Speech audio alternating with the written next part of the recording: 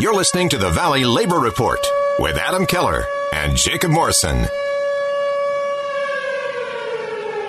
The time has come for America to hear the truth. We are going to stand with them, and not only are we going to fight for their rights, but we're going to stand up for our rights here in our state, in our homes, and in our community.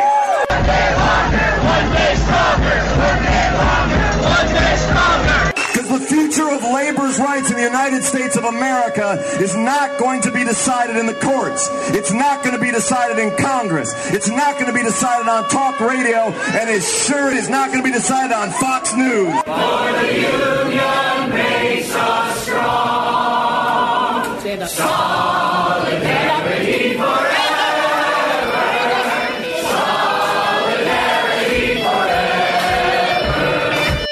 Good morning, Tennessee Valley. This is the Valley Labor Report.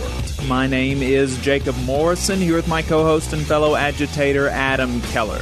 It is Saturday, September 4th, 2021, and we are broadcasting live to tape online and on the radio on WVNN in the Huntsville, Decatur, Athens listening area from the Spice Radio Studios in Huntsville, Alabama. A recording of this program will play tomorrow, Sunday, September 5th, 2021 on the great WGOL in Russellville, Alabama, and Wednesday, September 8th on WHIV in New Orleans, Louisiana. Today, we are bringing you an episode that I'm very excited for, an IWW Interview Series with 5 of the most prominent campaigns in the union today.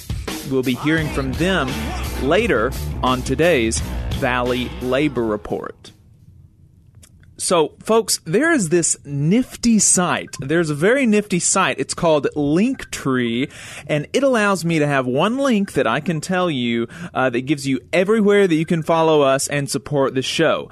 Want to find all of our social media?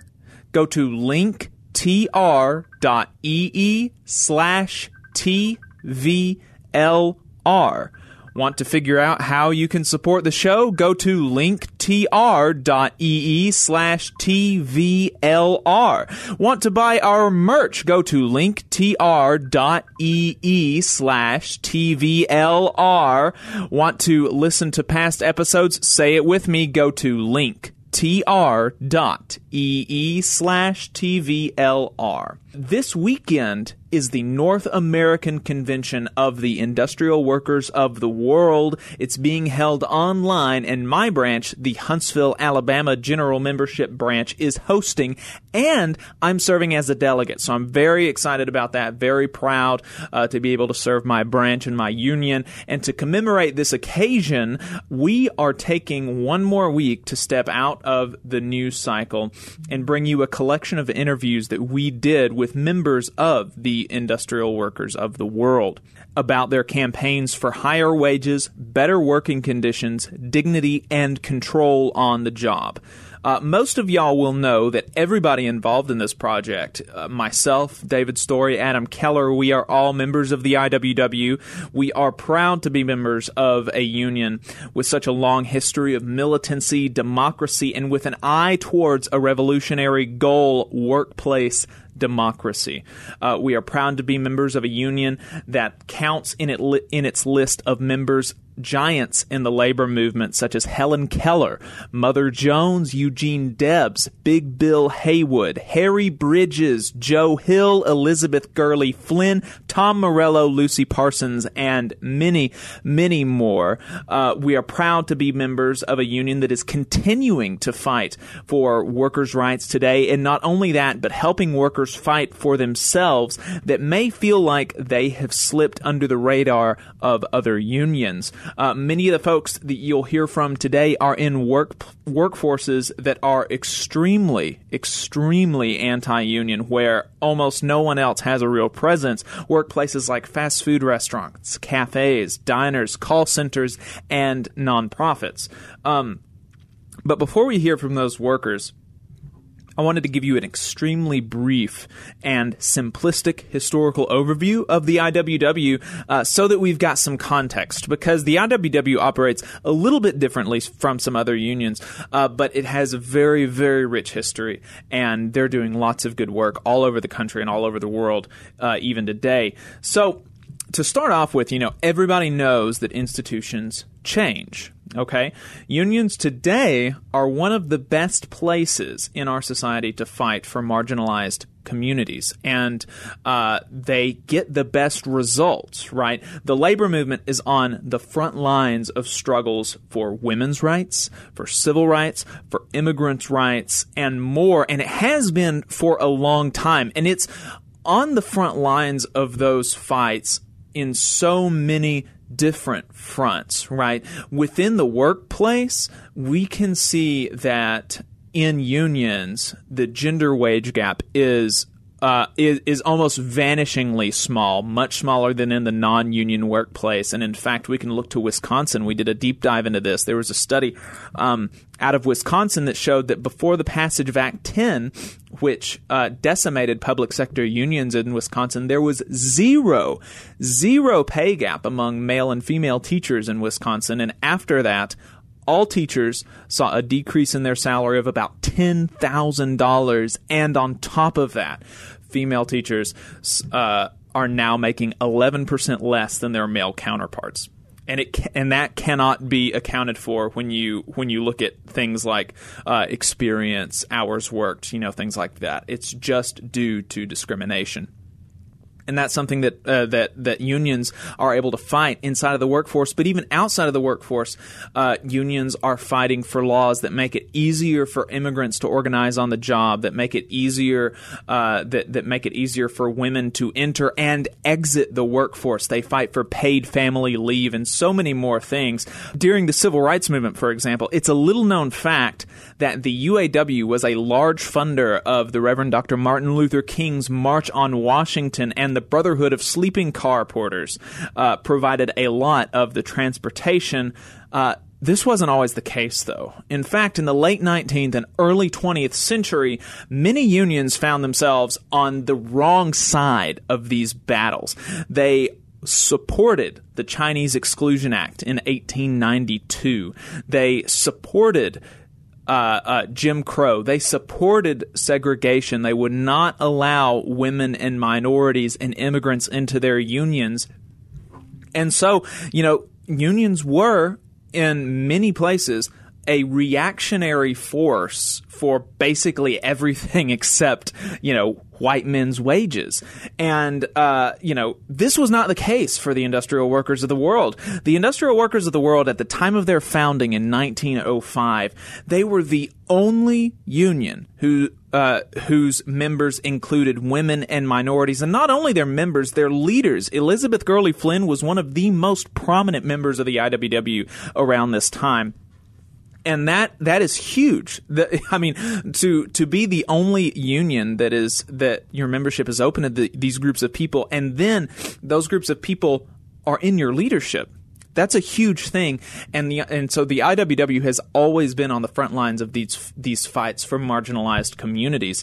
Where other unions wouldn't organize them, the IWW organized migrant farm workers in the West and the Midwest in the 1900s. Between 1917 and 1924, the IWW organized lumberjacks in the Pacific Northwest, and they won an 8-hour day in 1917. On the Philadelphia and Baltimore waterfronts, Local 8 of the Marine Transport Workers, an affiliate of the IWW, was one of the most storied locals in the union's history, being led by black and immigrant workers. This is a through line of the IWW, this next thing, and one of the things that makes it different from other unions, and that is that its membership is not restricted to represented workplaces. Okay, so for example, I can't be a member of the UAW, the United Auto Workers, if I don't work in a represented Ford or GM plant, for example. But I can be and I am a member of the IWW, even though the IWW does not represent me on the job, and this has allowed the union and its ideals of democratic and militant unionism to influence workplaces where they don't officially have a presence. Wobblies were involved in the famous UAW sit-down strikes in the 1930s, especially in Detroit, for example. And not only does this allow for influence and agitation in other unions and other workplaces, but today, dual carders provide a wealth of knowledge and lessons learned for new IWW organizers who are trying to organize on the job, and these dual carders who are in unions other than the IWW can provide crucial support on these campaigns. Today, the IWW has seen an enormous upsurge since 2010, and although the surge is new, the traditions that they are holding to is not, namely the traditions of organizing the unorganizable. Where 100 years ago, Wobblies were organizing minorities and women where nobody else would, today, Wobblies are organizing fast food and service sector workers where no one else will. They do this through their model of organizing the worker instead of the workplace. What that means is giving workers the tools and the education to organize workplaces themselves instead of relying so much on staff and outside organizers. Another tradition that the IWW has not lost is its disdain and distrust of the state. You'll notice that in most of these campaigns that we talk to workers from today, the union is not NLRB certified, and the workers have not even requested an election, and that's by design. Their view is that they are a union. They don't need the government to tell them that. This doesn't stop some workers from seeking elections and contracts where they feel like it is in their best interest, but these are only tools in a Wobbly's arsenal, and it's not necessary to have these tools.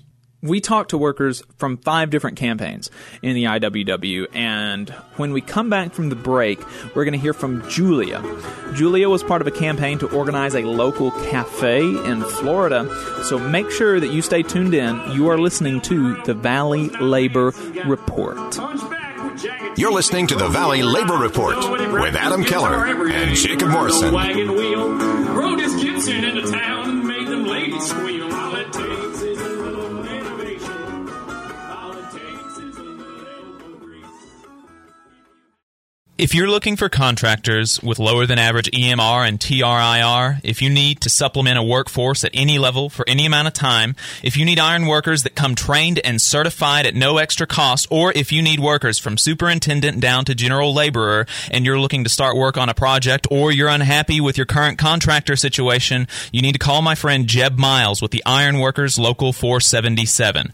They only work with the best in the business, vetted contractors, and can do all kinds of jobs from roofing to steel and bridge erection, from welding to heavy rigging, from structural repairs to machinery alignment, and much more. They supply manpower on 4 of the 5 largest projects in North Alabama, so you know they're legit. If you need good quality, safe, efficient, diligent, and knowledgeable workers on your job, then you need the Iron Workers Local 477. Call Jeb Miles at 256-383-3334. That's 256-383-3334. Or via email at local477@bellsouth.net, and make sure you tell them that you heard about them on the Valley Labor Report.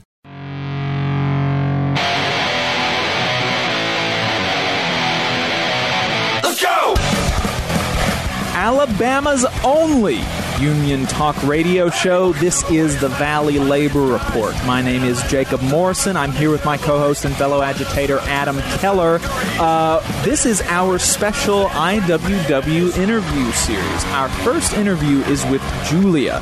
She was part of a campaign to organize a local cafe in Florida. And this was a really fascinating interview. And I wanted to interview her, and because this is a campaign that from the outside looking in, it may not look, stereotypically successful. Okay. And so I'm not going to give you any spoilers, but even though from the outside looking in, you may not look at it and say this was a successful campaign, everybody came away being proud that they did what they did and willing to do it again. And that's really that was really fascinating to me, because a lot of people would take a loss and they would say that this doesn't work, I'm never doing this again. And that is the exact opposite attitude these workers took from this campaign. And so I'm really excited for this interview. I hope that y'all get as much out of it as I do. This is Julia. Yeah, my name's Julia. I was working at Dandelion Cafe in Florida for about 3 years. The business itself was, I think, like 13 or 14 years old. A vegan restaurant, pretty big in the community. But basically, Dandelion was touted as a community-based place of work, sustainable, progressive, all of the keywords of like the progressive movement right now. But as workers, we really didn't see that happening. It did foster a place for us as coworkers to really get to know each other and encourage each other and become lifelong friends. What was it about the cafe that made it such that it built such strong bonds between you and your coworkers?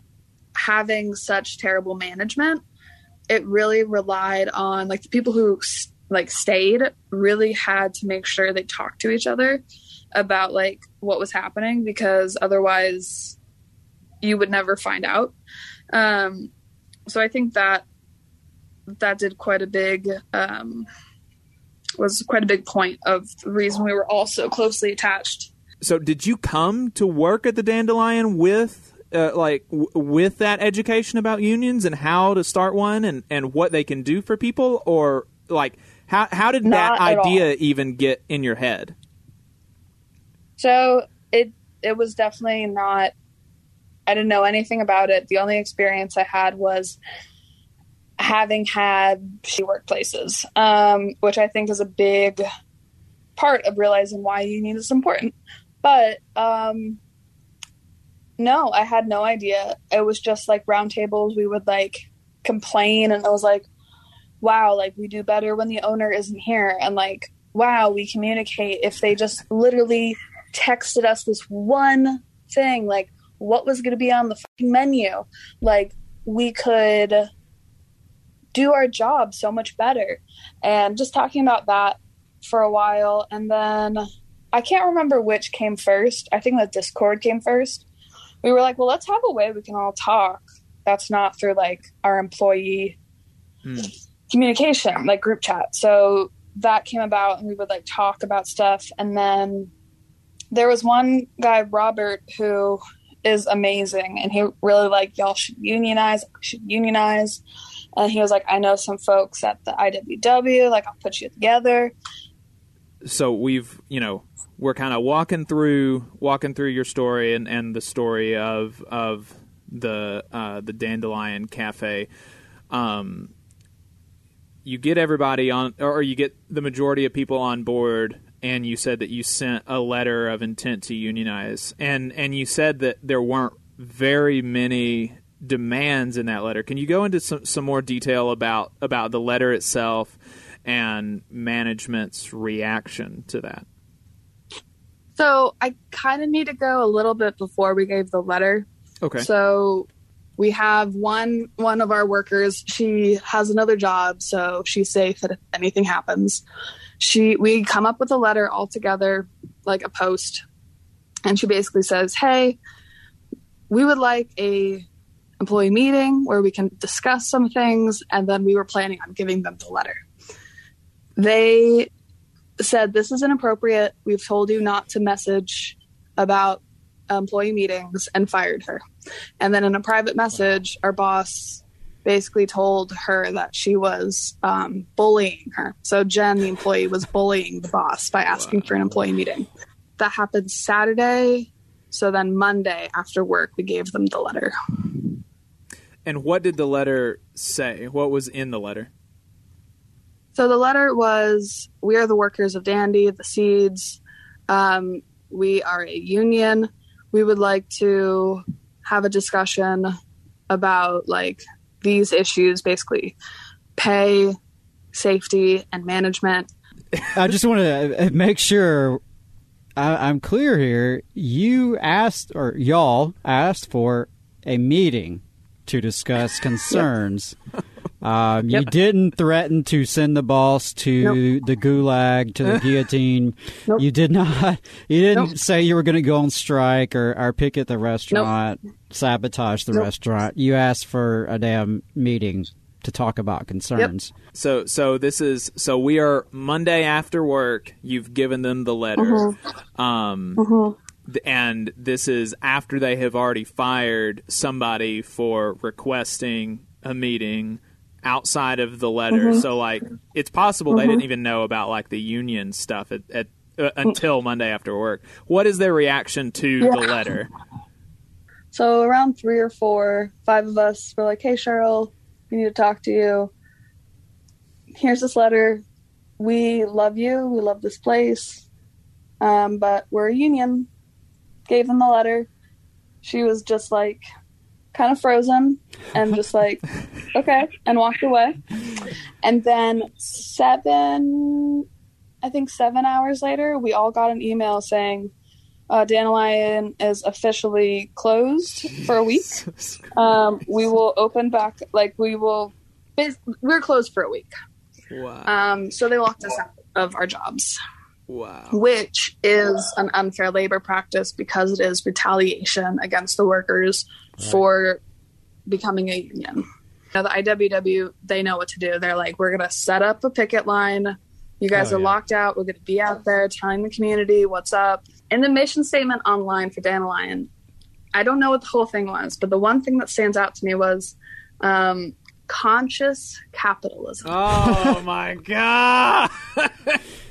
Holy. Well, we see how that works. You know you're exploiting your workers. Okay. Yeah, that's how. If you're saying it's conscious capitalism, that's how you know that it's not. Yes. Oh my yes. God. That was right next to sustainability and progressive. Oh, Jesus. So that's why I do not trust either of those words anymore. So all right. So what happens after this? They say that they are going to open up in a week after a week of locking you out. Did they ever open back up? No, they said stay tuned for when we open back up. A week happens and we get an email saying, here are your final checks. Dandelion is closed. And then, we look online, the website is completely taken down and it says because of COVID we had to close. So it felt really weird and it didn't feel like closure at the time. But we got with IWW, we knew we were going to file ULPs, unfair labor practices, to the NLRB, the National Labor Relations Board. We did that. I think they filed 10 in total. Wow. The NLRB said that 4 of them were viable, and we settled out of court. We did not settle for any money. No one got any money. It was basically just the owners had to have a sign saying, and if they opened a business in the next 2 years, they had to have a sign saying that you have the rights to do X, Y, and Z. You have the rights to be in a union. You have the rights to talk about this. They also had to send all of us that letter. So a few of us have it hanging in our houses. Right. So, Julia, why is this in your mind and in the presumably, and I guess you can correct me if this isn't the case, and presumably in the minds of your fellow workers in the union, why is this a ultimately positive thing that you did? Because a lot of people that I grew up with, especially that don't have a union mindset, they would hear this story and think, see, this is exactly why unions are not practicable. They, look, the business closed, and now they don't even have that job anymore. Whereas at least before they tried to get all uppity, they had that job. Yeah, this is what happens when you rock the boat and make trouble. What is it about this campaign that made you walk away from it feeling good about what you did and good about your decisions, and that you would do it again? So speaking for myself, and I do think the majority of my comrades, the people from the Seeds, would agree, it made it a success because we actually tried. People were telling us that we were being lazy, etc. I have never worked harder in my life than that week we were locked out and weren't technically working. I worked so hard with my coworkers.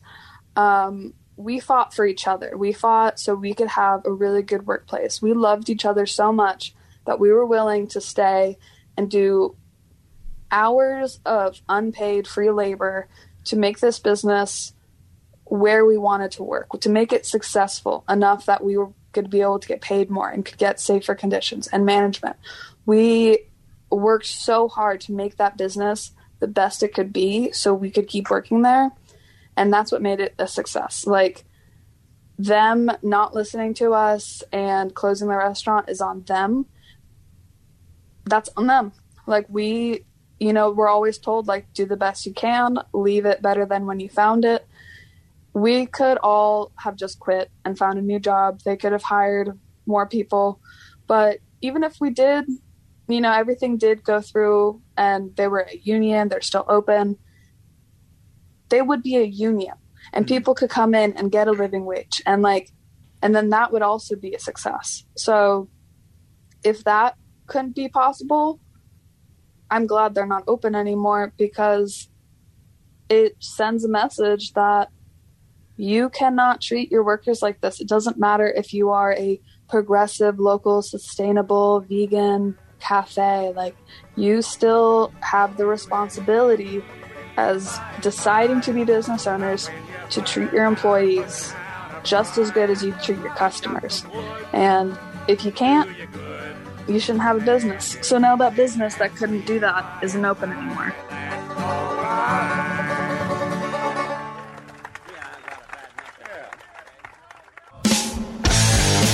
Since 1889, the National Association of Letter Carriers has protected the rights of city carriers as they deliver the mail and offered support for their community. Today, the National Association of Letter Carriers, NALC, sponsors the Muscular Dystrophy Association in the fight against neuromuscular disease and jointly conducts the Stamp Out Hunger Food Drive, the largest single-day event of its kind. The NALC makes their legislative voices heard when it comes to issues involving the U.S. Postal Service and the working members of the union. To learn more, visit NALCbranch462.org. That's NALCbranch462.org. National Association of Letter Carriers, Branch 462, representing city carriers in Huntsville, Madison, Scottsboro, and Arab. The American Federation of Government Employees, AFGE Local 1858, believes all workers are entitled to fairness, dignity, and respect. AFGE also knows that the best way to guarantee proper treatment is for workers to stand together, united, looking out for each other. In AFGE, we fight for workers every day to ensure a workplace that is safe and free from harassment. If you're a federal employee and want to be a part of this union, to protect yourself and your fellow workers, call 256-876-4880.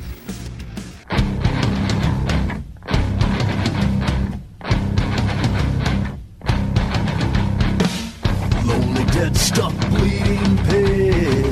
Lonely ditch, I choose the dead. Inside. Labor creates all wealth. all well to go to labor. Happy Labor Day weekend, everybody. Our next interview is with workers at a call center in Wisconsin who have been organizing with the IWW and winning for years. This is Andrew and Tamara. They are members of the Milwaukee IWW, and they are organizing at Captel in Wisconsin. Thanks, Andrew and Tamara, for joining us. Yeah. Thanks for having us. Absolutely, absolutely. So before we jump into the campaign, can y'all introduce yourselves? I guess, Tamara, we can start with you. Like, how did you come to the kind of work that you're involved in now at Captel? By career, I am a cab driver, but due to Uber and Lyft services, as well as some of the logistic care offering free medical rides, the taxi business really tanked.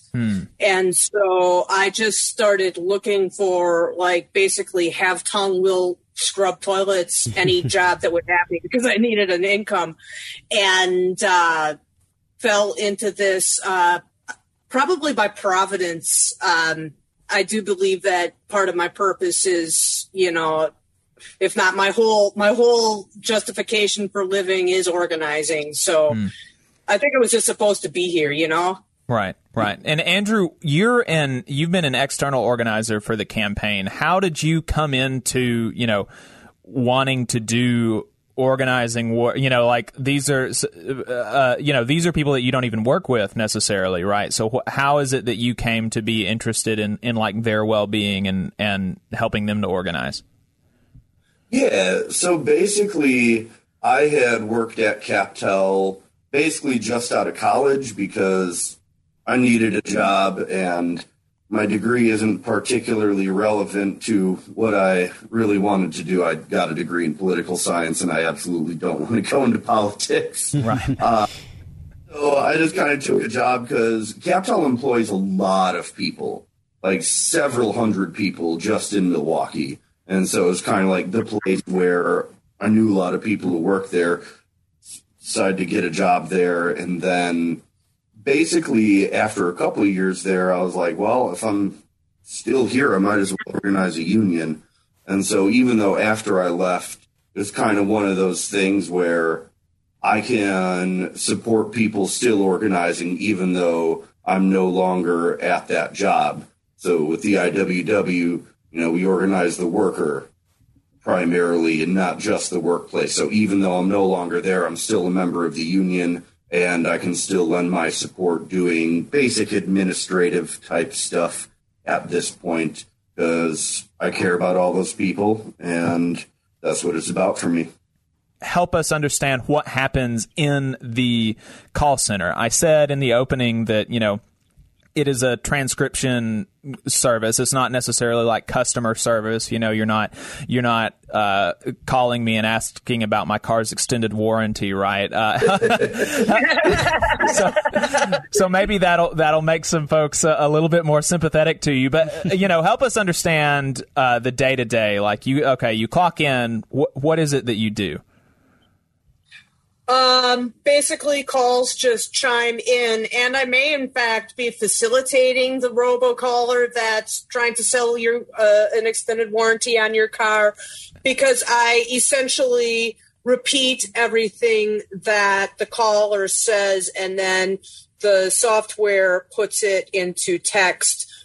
They do now have an upgraded software where it's sort of auto-generated, but it's still full of mistakes. So then I have to go through and read and correct all of those. It's a special phone that customers will get.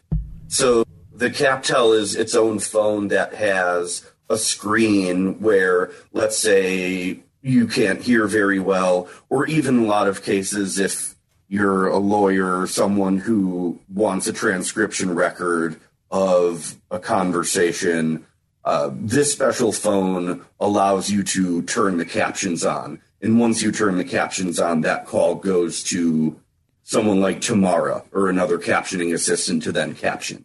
Yeah, it's a priceless service for the people that genuinely need it. That aside, though, the potential fulfillment and meaning that maybe you get from that, obviously unions don't tend to, although, I'm sure that all of us would agree that they should, but they don't tend to appear from great working environments. People who I think everybody should join a union, and even if you love your boss and you got good wages, you should still have a union and you should agitate for one and organize for one at work. But that's not generally how it happens. Generally, there are some complaints that people have that they want to make their workplace better for whatever reason. So what was the genesis for the campaign at CapTel?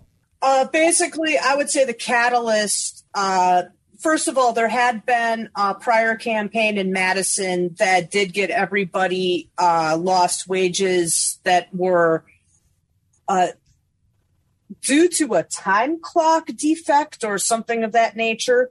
But anyways, I think it was summer of 2014, I want to say. It used to have to be that you had to turn the captions on. Now you have to actively turn the captions off. Otherwise, you have captions. And that exponentiated our workload. The workload, at least for everyone, tripled, and the wages stayed the same. Yeah. Something interesting that you said, though, is about how there was already a previous campaign and some previous success. And I think that's one of the most common themes in this subject is organizing begets more organizing. If you see that organizing is getting the goods, okay, well, now you're more interested in doing it in the future, and it may get other people involved. And, of course, combined with what you've said in terms of increased workload for same wages, that's a theme across our economy, unfortunately. How is it that that y'all become members there in Milwaukee? Well, Andrew baked some cookies that he shared with me. Food always helps in organizing. Absolutely. Yes. Yeah, I baked your cookies. Then we had a brutal winter that year. I offered him a ride home. And then, I don't know, about a week later, he's like, hey, lady, you want to join my union? And I was just all, hell yeah, because this place sucks. What was one of the first campaigns that y'all worked together on at the Milwaukee CapTel? I would say just like actually building the committee, because technically the union's first victory in Milwaukee didn't happen until like right after I had left. So like to be totally honest, like I helped build the committee, but the first victory, so Tamara can talk about that. Okay. Well, yeah, talk about building the committee and like how you were able to, because I mean that's something like you mentioned, how much it helps just to know how to form a union, how to form your committee, and how to talk to us about actually the formation of the committee at CapTel. Yeah, so it was a lot of basically just trying to make time for everyone and doing whatever I could to meet people where they're at, whether that's biking or busing all the way across town for a weird, like, half hour to an hour, this person is available at this location. It's really about just trying to accommodate other people so that they know you actually do legitimately care about this and you will go out of your way for people. And so I think like that earns a lot of trust and a lot of respect among your coworkers where, no, this isn't just some harebrained scheme that I'm mad at the boss, blah, blah, blah. It's like, no, I'm showing people that this is a serious thing I'm committed to, and I will make it a point to like meet you and accommodate however is needed. And what was that first victory, Andrew? I believe that was a pay increase, right, Tamara? Yeah, it was actually a pretty significant pay increase, and it was less than 2 weeks after Andrew left, which really, oh man, I mean, that bummed me out. It was hard not to feel like guilty about that. But we had organized a slowdown because every time a call gets 30 seconds behind, it chimes at the supervisor's desk. And we got dozens. I think it was like between 50 and 60 people, wasn't it, Andrew, that had agreed to slow down? I don't think it was that many. I think it was probably closer to 40. Okay. And how many people work a shift at a time? 200 to 300. That's a pretty good bit doing a, Yeah, and so that was in protest of the lack of an increase in pay, right? Yeah, or I think specifically like the slowdown was to like basically try to use our muscle because HR was just ignoring it, right? Like HR was just trying to like deny that we existed. No surprise there. So yeah, the slowdown was just like, okay, here's something you can't ignore. Tamara, how did you actually convince people to do a slowdown on the job? Because, there's obviously a lot of fear in the workforce today about retaliation, about, if I'm not good at my job, or if I specifically decide not to be good on my job, then I can be fired or I can be disciplined, or especially if I walk off the job on strike or something like that. It's a very scary thing to engage in these, sort of industrial actions like y'all did. How was it that the workers there decided that, this is something that we feel strongly enough about that we're willing to take this kind of action? Well, I think a good part of it is because Captel themselves were just so incredibly desperate to have their demands met. They couldn't afford to retaliate against us, and morale had tanked so badly because everybody was incredibly overworked and seriously underpaid. That the threat of retaliation was like, what are they possibly going to do? They can't discipline all of us. They can't prove this. There was nothing that they could have honestly done. Like what was the fallout? Within 2 weeks, everybody got $1 an hour permanent raise. And we also got a $1 an hour busy season bonus that went from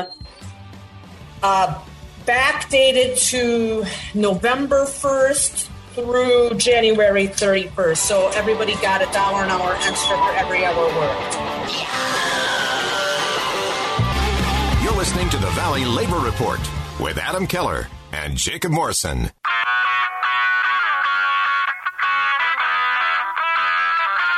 Hey, you listen to conservative talk radio all week. Why don't you try something different for a change? The Majority Report with Sam Cedar is a 5-time award-winning daily left-wing political talk show.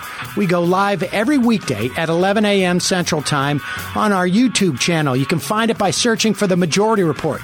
We talk about the news, we take libertarian callers, we have debates, we interview guests on topics ranging from the post-Civil War Reconstruction era, child poverty, capitalism, the intellectual dark web, and more. And that's all just within the last month. If you want to hear what smart, progressive political talk that is occasionally amusing sounds like, then you need to tune in. And you're always welcome to call in if you want to hear the correct opinion on any given topic. I will give it to you. Tune in to the Majority Report at 11 a.m. Central Time on YouTube or later wherever you get your podcasts.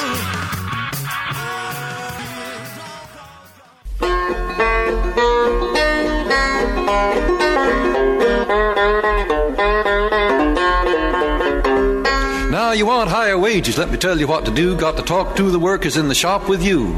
You got to build you a union, got to make it strong. But if you all stick together, boys, 'twon't be long. You got shorter hours, better working conditions, vacations with pay, take your kids to the seashore.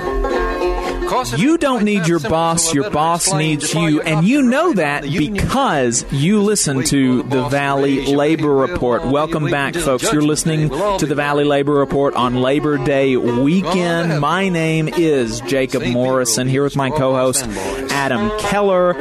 This is our IWW Interview Series. We talked to an Alabama expat who went off to New York and joined the Stardust Family United Union, which is a campaign of the IWW in New York. Ellen's Stardust Diner, that's where this campaign takes place, is a fascinating restaurant, and the union even more so. I really enjoyed this conversation, and I love the fact that Erica is from Alabama. She is the second person recently that we've talked to from New York, from Alabama. A couple of weeks ago, we talked to the secretary for the New Yorker Union, and she is an Alabama expat as well. So I don't know what's going on up in New York, but all of the good labor folks seem to be from Alabama. I have definitely enjoyed that, and I really enjoyed the conversation with Erica. I know you will too. This is her story. Erica, thank you so much for taking the time to talk to us. Yeah, absolutely. Thanks for having me. To start off, can you tell us about Stardust Diner? Exactly, like what makes Stardust kind of an interesting place? So Stardust is fascinating because it is a world-known tourist restaurant in the middle of Times Square in New York City, and it is famous for its singing waitstaff. So just about everyone who works there is a professional singer, either trying to be on Broadway or has been on Broadway and is between contracts at the moment. But it's just a really unique place where you can go and eat, you know, your standard typical Times Square food fare, but you get world-class entertainment while you eat, and it's constant. So you walk in and it's like walking into a circus. There's something going on everywhere, every minute that you're there. And the people performing for you are performing, you know, wholeheartedly and having as much fun as you are doing what they do best. Yeah, so how does that work? Like, are you performing, like, are you singing to me, like, while I'm ordering? Like, you know, like, Jake, are you ready to order? Or is it like you take shifts doing the waiting and then doing the performing? Like, how does that work? So ideally, you learn to multitask enough that you can fully perform your song when it's your turn. But there are times when I have either put a microphone, you know, down the front of my shirt and passed out drinks while I have been singing my song. I had one song in my roster that if I was really slammed and I just desperately needed to take an order and I didn't have time to stop and sing, I could take the order while singing the song. Wow. And then as soon as the song is done, you know, you run back through and you're like, did I get everyone's food in correctly? But most of the time you could play with your audience. Essentially, they were a captive audience. They weren't going anywhere while they had food on the table. Right. So we had a lot of fun with that. But, you know, we would do big group numbers where everyone would play, and we did anything from, you know, big Broadway numbers, or there was a Lady Gaga number where you had until a certain point in the song to make your costume.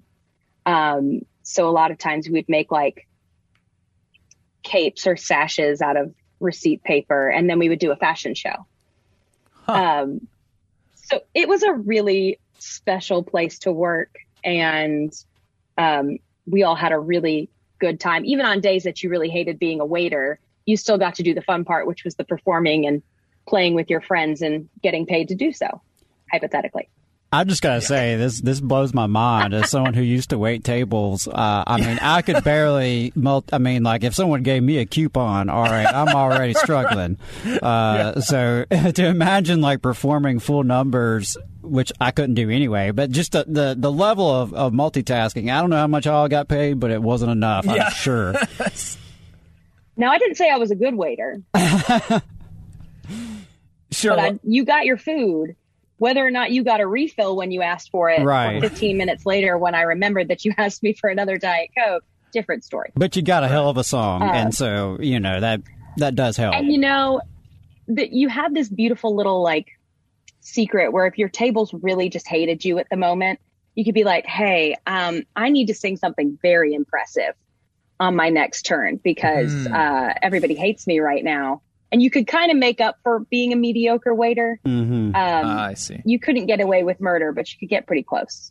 What was it like to, work in that environment? So I started working there in 2016. And this is right before we went public with the union. Mm-hmm. And you had this big 90-day waiting period where you were technically hired, but they could fire you at any minute for anything. Right. And they had been. So the minute I got hired there, you were seeing people get fired for just ridiculous things. And the tensions were obviously very high. And I was very anxious and nervous, and I just smiled too much.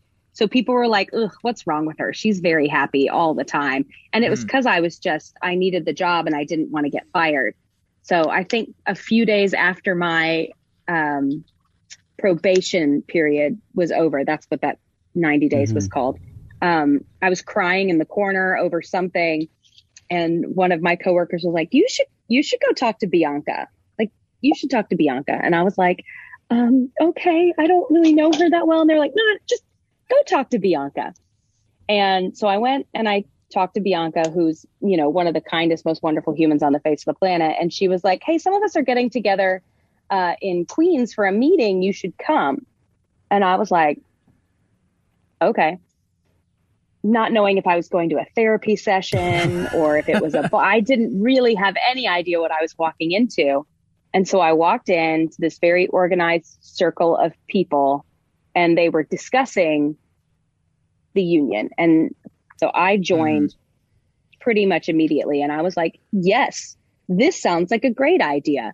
And it wasn't about anything radical. It was just making sure that we had a unified voice as the group of servers. And not only that we had a voice, that the other people in the kitchen and the busing staff and back of house, that everyone had a voice, that if we were having issues with management, which were abundant at the time because they just switched the whole team of managers. And that's kind of what the catalyst was for wanting to form this union. And so we formed the union, we went public, and then I want to say less than 3 months after that, they ended up firing a whole bunch of servers. The first round was 13 servers that they fired, and they accused them of theft. And it had happened right after the last big round of new hires had finished their probation period. So we kind of realized that we were hired to replace all these people that they had planned on firing. So that was a sobering day. And that's, when things really kicked off, because they'd fired people who had built that restaurant and were the reason that tourists lined up outside to go there. It was not known for food. Right. It was known because of these world-class performers and the joy that you were going to leave that restaurant with. So they had the first big round of firings, and then we got through the Christmas season, which is the big season. And then they fired another 16 people in person. So the total came to like 33 people total that they fired for theft. And not one of them had ever stolen a dime from that diner. That didn't really sit well with anyone in the diner. So what they did by doing that is they kind of gave us our first catalyst to like agitate and get more people on board with the union, because we were like, are you going to let them do this to you? So that was the real kickoff for Stardust becoming a big thing. And really what we wanted was just for those people to get their jobs back. So that's when the picketing started, and they put up these really amazing curtains to like try to close off the diner from the street where our staff was picketing, and people would go out on their dinner breaks. So we got a half hour for dinner. Mm-hmm. And we would go out and picket on our dinner break and then come back into the diner and finish working our shift. And so you just had a lot of people who were very passionate about making sure that people got their jobs back, and that this wasn't just going to be something that they could continue to do once they got tired of you, or once you had an opinion that they didn't appreciate, that they could just fire you for stealing when you obviously didn't steal anything. The thing I have to be most proud of is getting 33 people their jobs back.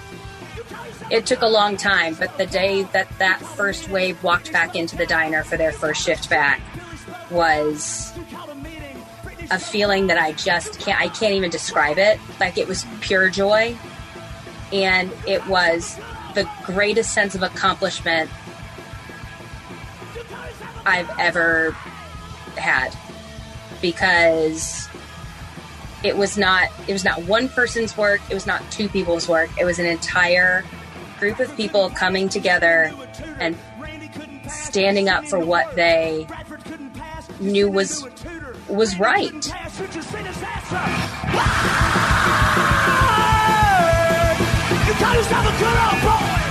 You're listening to the Valley Labor Report with Adam Keller and Jacob Morrison. Here in Huntsville, federal employees are an invaluable part of the nation's defense, offering unmatched expertise in engineering and technology, and as stewards of taxpayer dollars. What we ask for in return is to be treated with fairness, dignity, and respect. The American Federation of Government Employees, AFGE Local 1858, is a union of working people looking out for each other, making sure that we're treated right. To inquire about joining or to learn more, call 256-876-4880. Chuck Gore is a certified federal retirement consultant with Labor Retirement Services. Chuck works exclusively in the labor market to help union members take the uncertainty out of financial decision-making. Union retirements are unique, and he will help you understand your benefits and avoid the most common mistakes union members make when retiring. Chuck provides a no-cost written financial plan that includes Social Security planning to determine your long-term retirement strategy. In addition to helping individual union members manage their finances, he is available for and has conducted many retirement trainings for union locals across the South. Chuck has helped hundreds of union members reach their retirement dreams, so whether you're an apprentice or a seasoned journeyman, an individual union member wanting some help, or an officer trying to help your members navigate retirement, let Chuck help you with all of your financial needs. LaborRetirementServices.com, 205-970-9799. Again, the web address is LaborRetirementServices.com, and the phone number is 205-970-9799. And make sure that you tell Chuck you heard about him on the Valley Labor Report. The Valley Labor Report is also supported by listeners like you. If you value the work that we are doing, injecting a different perspective into talk radio, and you have the means, consider signing up for a monthly donation on patreon.com/The Valley Labor Report. Again, that's patreon.com/The Valley Labor Report to support our work and keep us on the air.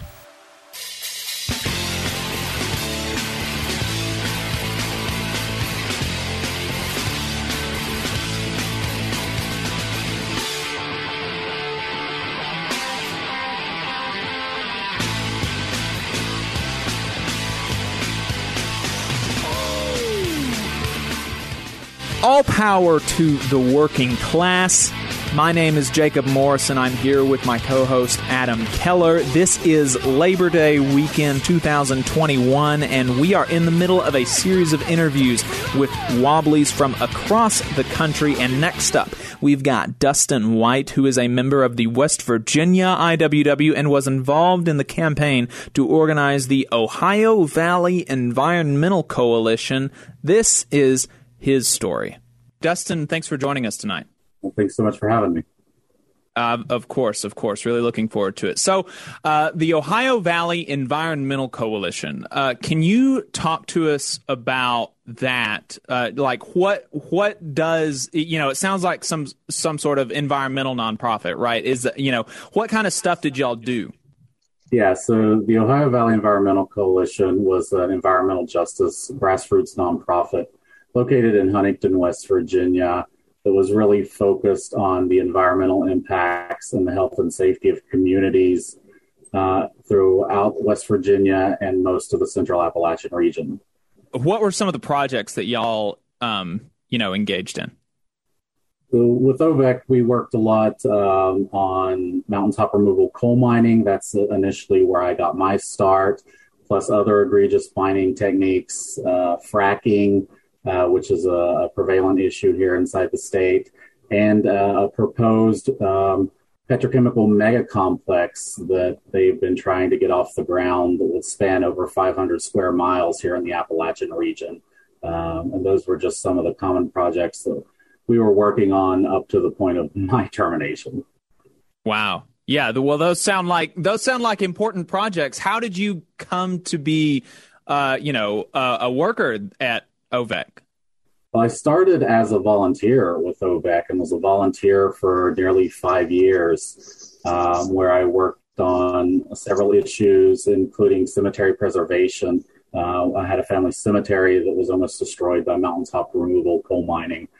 So that's really what kind of propelled me into this. And then as I did the work, I started learning about people I knew who had gotten poisoned by coal pollution and were passing away at very early ages, and I was outliving them. So that really propelled me into this work of wanting to make a change in West Virginia and to work from the environmental side. It was a job for you. It was a way to make a living, right? But it was, it was connected to a cause and something that you felt was like making the world better, and that you got, some amount of like fulfillment from, and like this is something that you enjoyed doing, you felt had a purpose. Yeah, absolutely. I mean, combined time of volunteer and staff, I was nearly there for 15 years doing this type of work. Wow. What were the working conditions there like? Well, at the time, it felt very much, the quote unquote, friendly working conditions. We kind of considered, the work that we do important, and we were there for each other and supported each other. And it wasn't very management heavy. Everyone seemed to have a fairly objective voice in what work we do. And at the time, it really felt like a part of home too. Was there like a change that happened, like a particular event or a change in management? Well, part of the reason why we went into talks about organizing, while there were some minor issues at the time in the workplace, we mainly wanted to ensure our future because the current executive director was talking about retirement coming up in the next few years. And we had already went through a situation where we had a previous executive director who was very domineering and heavy-handed and really liked to try to punish people for no reason. And we didn't want to see that happen again with our next director stepping off. So we wanted to make sure that we had those safety measures in place to be able to have a union at our backs so that history doesn't repeat itself. Right. Right. Yeah. Well, I mean, it sounds like y'all were basically taking the advice that I had laid out there. Like you were like, look, I've got it pretty good, but there's change in management coming up, and we just want to make sure that everything stays the same, basically. Right. And that was not met with like what I'm trying to think. It was not met well, basically. Yeah. So. I mean, we essentially started talking about unionizing in the fall of 2020. And in March, we were actually outed by another employee. Oh, no. Management and told our executive director what was happening. And then right from the start, it was immediately like the walls went up. Management pretty much stonewalled us and stopped talking to any of the staff that was involved in the unionizing efforts. A few days later, they got us on a Zoom call with a board member who was seen to be, quote, an expert in unions because he was once part of one, and he spent the next 2 hours belittling us, talking over us and explaining how good unions were, but not for OVEC. And then, after the bullying and everything reached a peak, and they bullied, like I said, that longtime friend and volunteer of mine who I've worked with real close. I pretty much went public on social media about all the things that they were doing, and it was 2 days later that they fired me. They cited my social media posts as part of the reason for my termination, and they claimed that I harassed and bullied board members. Wow. And even threatened them, when what I said was, we will, if you're going to continue to ignore us, we'll show up in spaces you are, because that's what organizing is. And that was a threat to them. Well, this definitely hits home with me, Dustin. It definitely hits home with me. And I had very similar experience working for a ostensible labor organization. But yeah, it was once our concerns and my concerns became public, that's when shit hit the fan. And it sounds like that was the same kind of scenario there. Is, once people outside y'all's immediate circles could see what was happening and they were kind of put on blast, that's when, they just had to strike and had to silence you.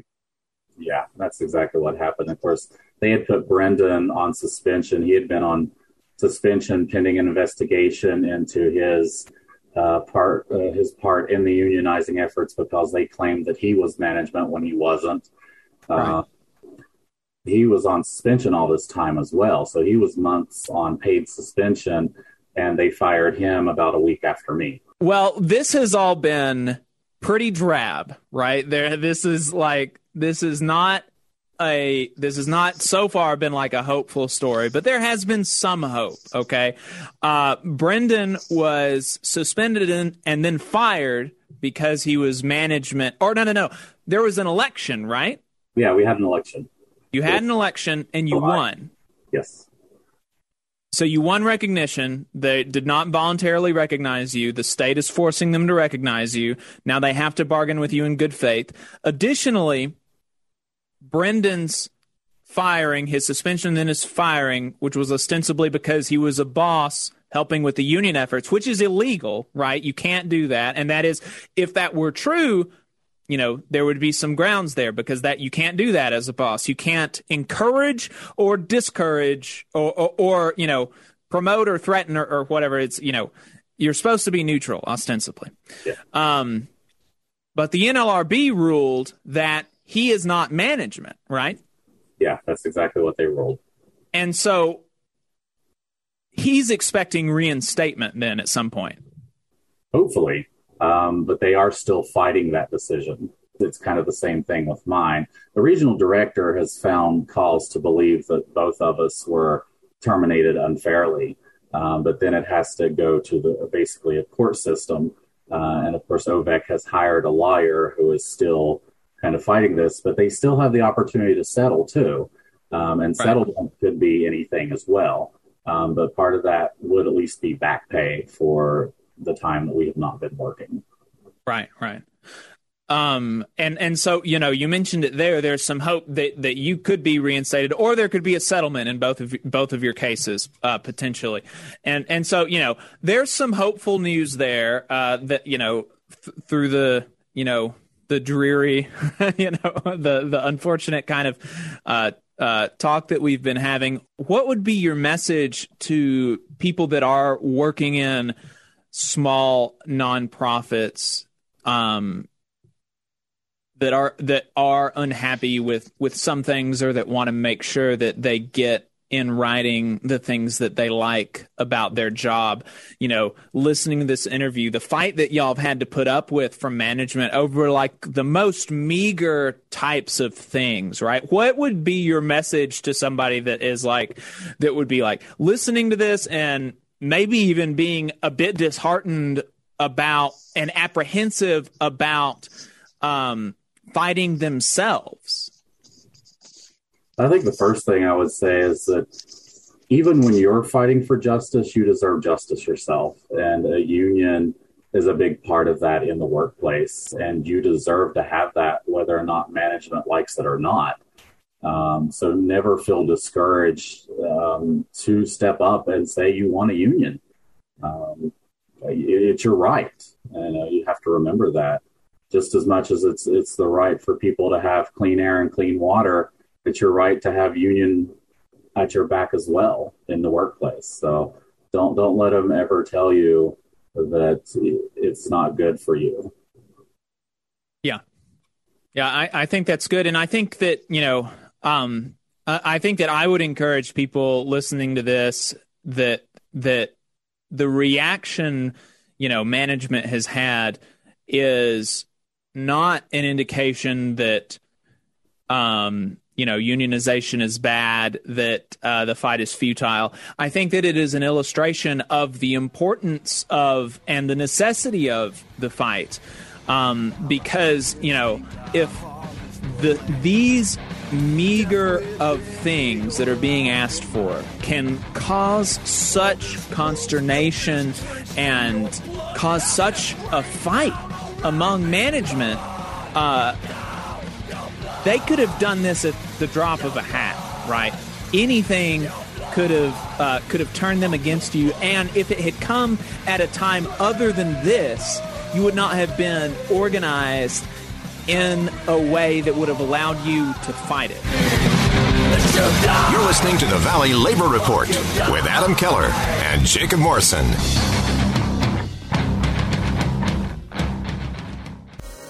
All workers deserve fair wages, affordable health care, and a retirement plan that enables them to retire with dignity.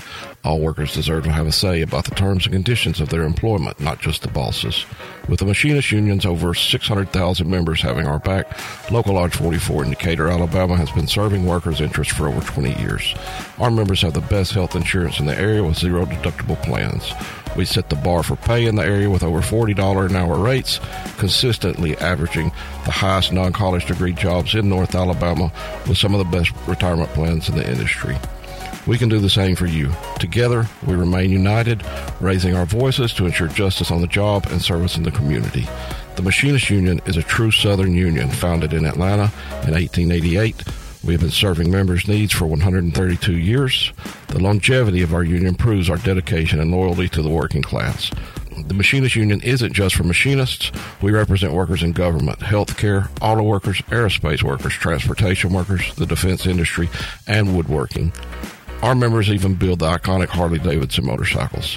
If you're ready to get serious about better benefits and wages, if you want to have a voice in your workplace with over 600,000 members to back you up, call or email us today at 256-286-3704 or organize at IAMAW44.org. Put it there, boy, and we'll show these fascists what a couple of hillbillies can do.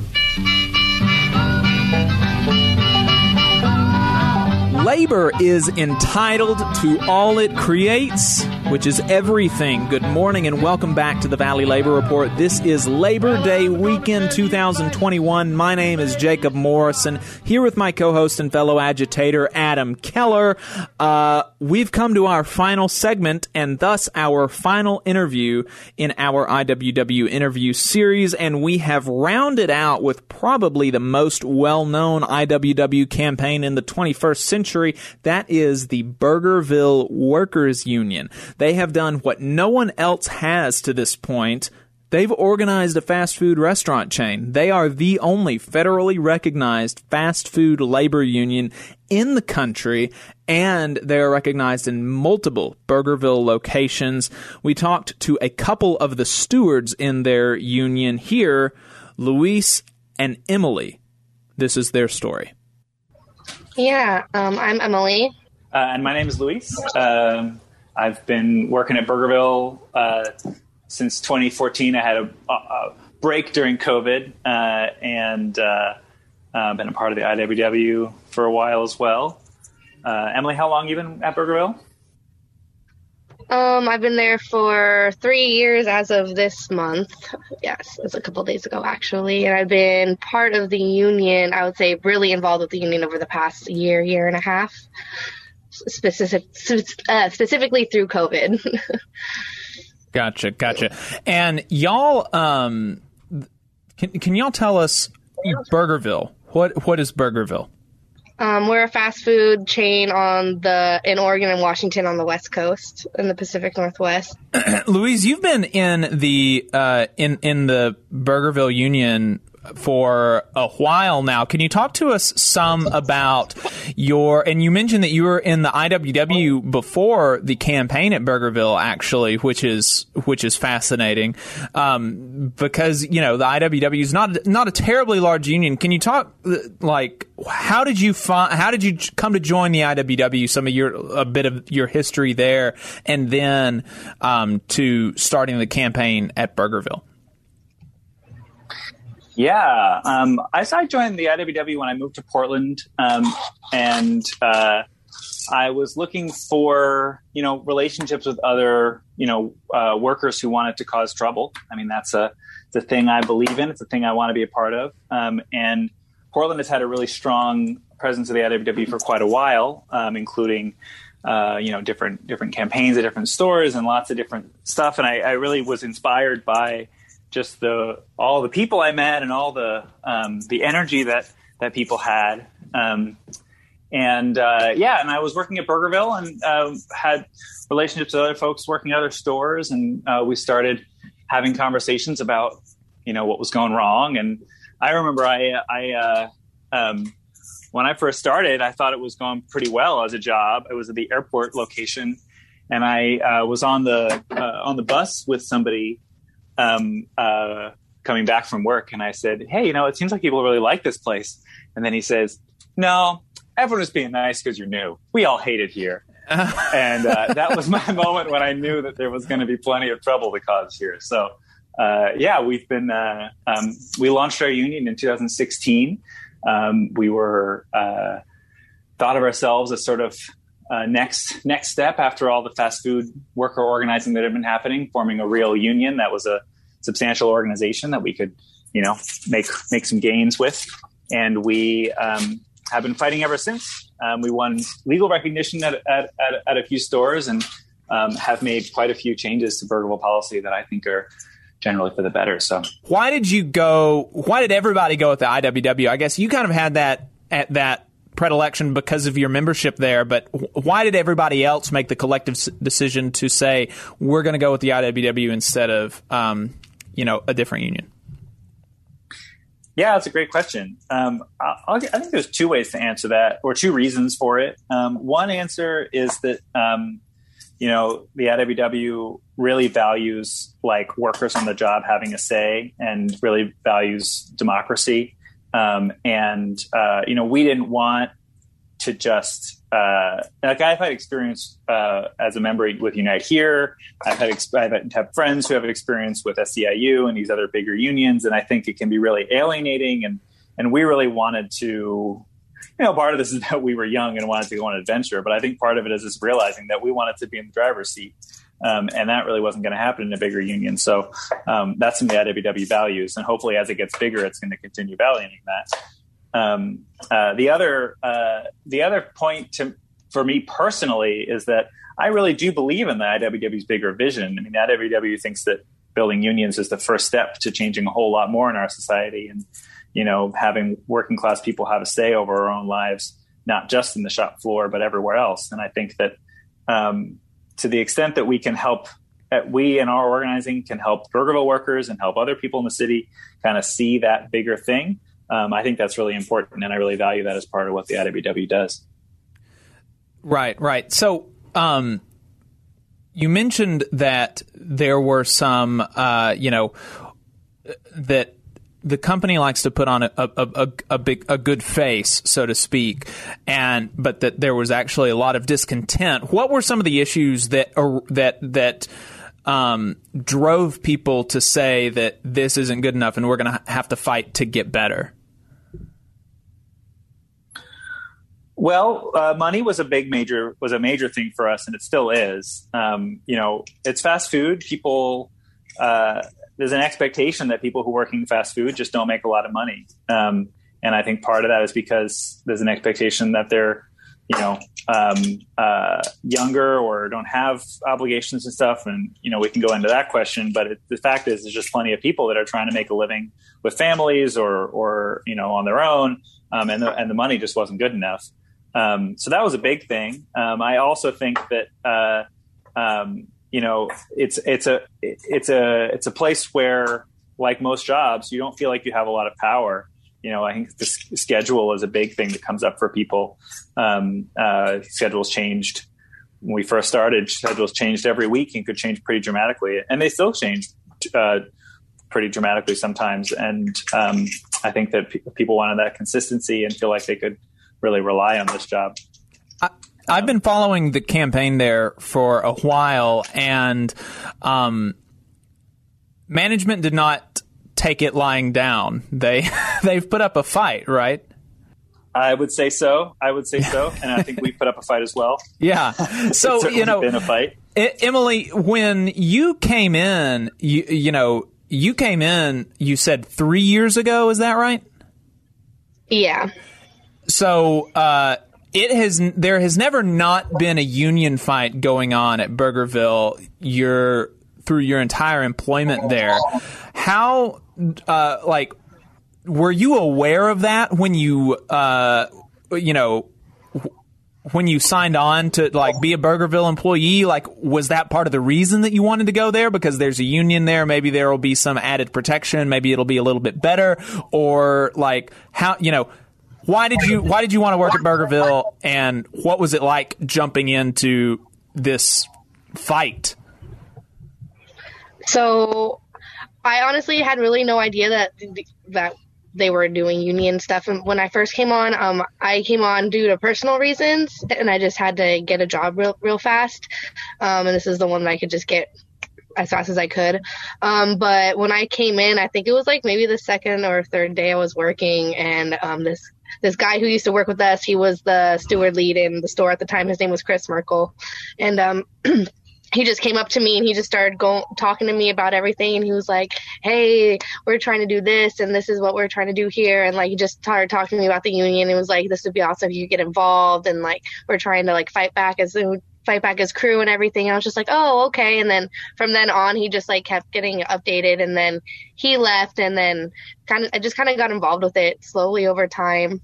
But yeah, there was always a fight going on when I was working there. We were always doing petitions for something, always fighting for our rights, always had our backs with everything. So I thought it was really cool, and it was really nice to be in a space where we had that, had people behind us who were willing to fight for workers, even though in that job setting, it was I know McDonald's and other stuff, they don't have that. So to have that, it felt like a better security, like a nice security blanket. I know people, I'm thinking of some of my family, they're very conflict averse.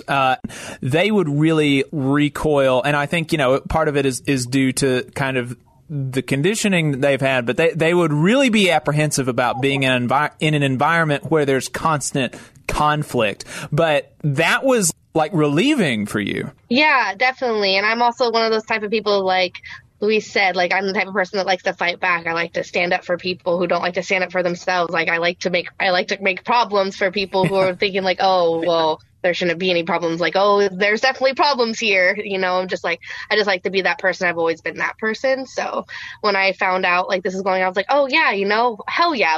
I'm in with this. Let's do this.